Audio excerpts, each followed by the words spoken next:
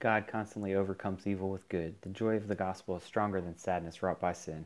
Hey guys, I'm Andrew. Welcome to another episode of Into the Breach, the podcast where the church militants share intelligence about the battles and sins we fight today and where we openly and loudly embrace the joy of the gospel. Today's throwaway culture cannot withstand the new life and light that constantly radiates from Christ. So open your minds and hearts to Him, the Savior who strengthens us. Are you ready for this?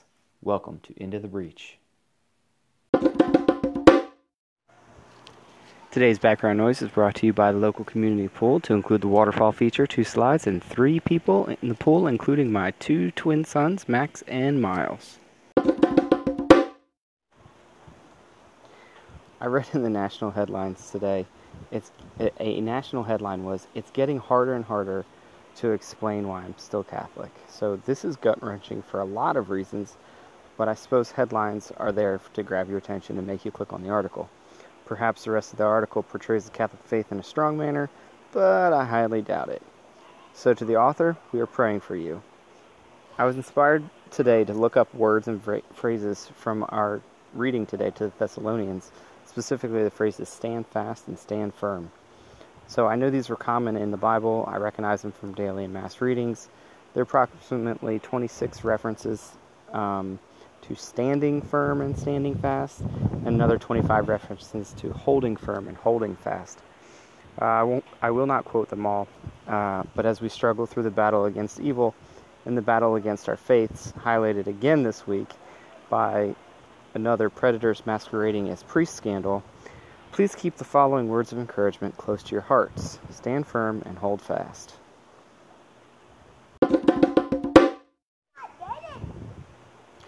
The Lord says to David in 2 Samuel 7:16, "Your house and your kingdom shall endure forever before me. Your throne shall stand firm forever." The Holy Spirit speaks to Jahaziel in 2 Chronicles 20:14. On the precipice of a battle, he says, "You shall not have to fight in this encounter.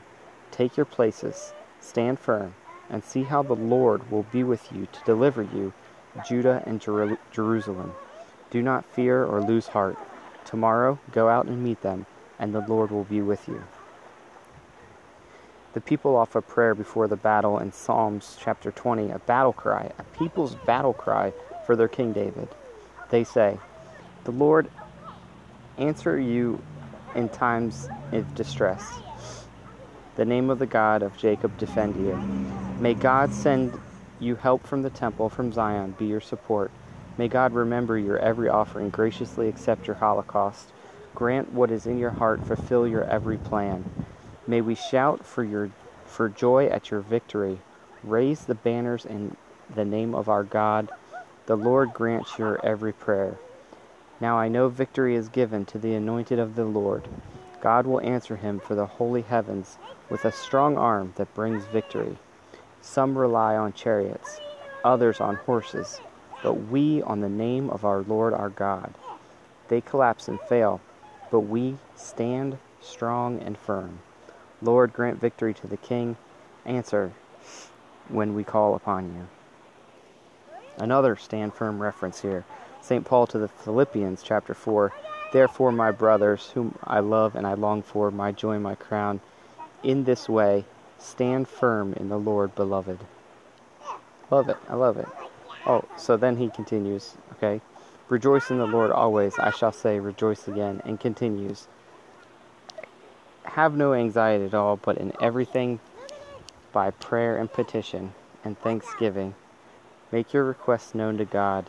Then the peace of God that surpasses all understanding will guard your hearts and your minds in Jesus Christ. Finally, brothers, whatever is true, whatever is honorable, whatever is just, whatever is pure, whatever is lovely, whatever is gracious, if there is any excellence, and if there is anything worthy of praise, think about these things."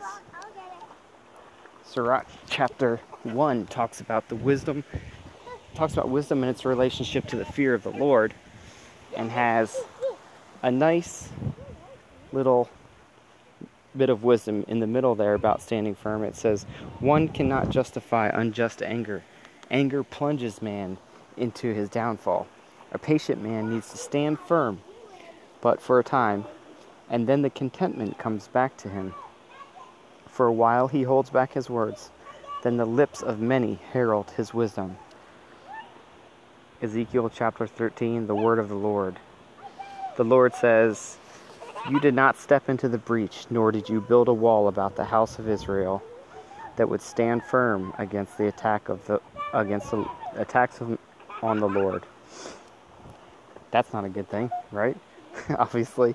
So then he says, "I'm coming for you, coming at you, says the Lord God." And then after causing some major mayhem upon the followers of false prophets and the prophets, he says, "Thus you shall know that I am the Lord." And then St. Paul to the Corinthians, this is the last one that struck me as I was researching this phrase, stand firm, hold fast. With St. Paul to the Corinthians, 1 Corinthians chapter 16, "Be on your guard, stand firm in the faith, be courageous, be strong. Your every act should be done with love." So, folks, step into the breach, protect your faith as we are called to do so in Ezekiel. Be patient, hold back your words until you can speak clearly, not angrily, as we learn in Sirach. Stand firm in the Lord and in all things good. Make every act done with love, as St. Paul tells us to do. Pray before, during, after the battles we encounter every day. Rely upon the prayer as fervently as David's people did before they went into battle. Pray the rosary for forgiveness of sins, the protection of our holy church, and life everlasting.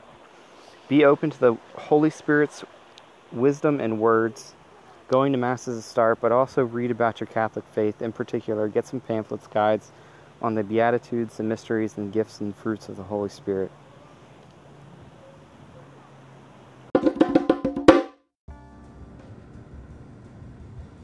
The 2018 Memorial of St. Augustine, Bishop and Doctor of the Church. A reading from the second letter of St. Paul to the Thessalonians.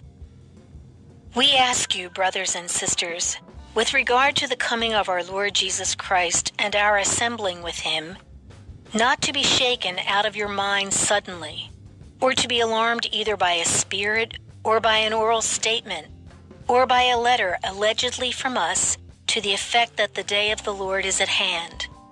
Let no one deceive you in any way. To this end, he has also called you through our gospel, to possess the glory of our Lord Jesus Christ. Therefore, brothers and sisters, stand firm and hold fast to the traditions that you were taught, either by an oral statement or by a letter of ours.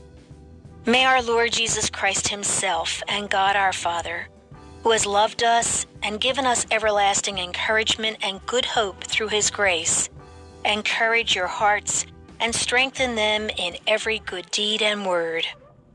The word of the Lord.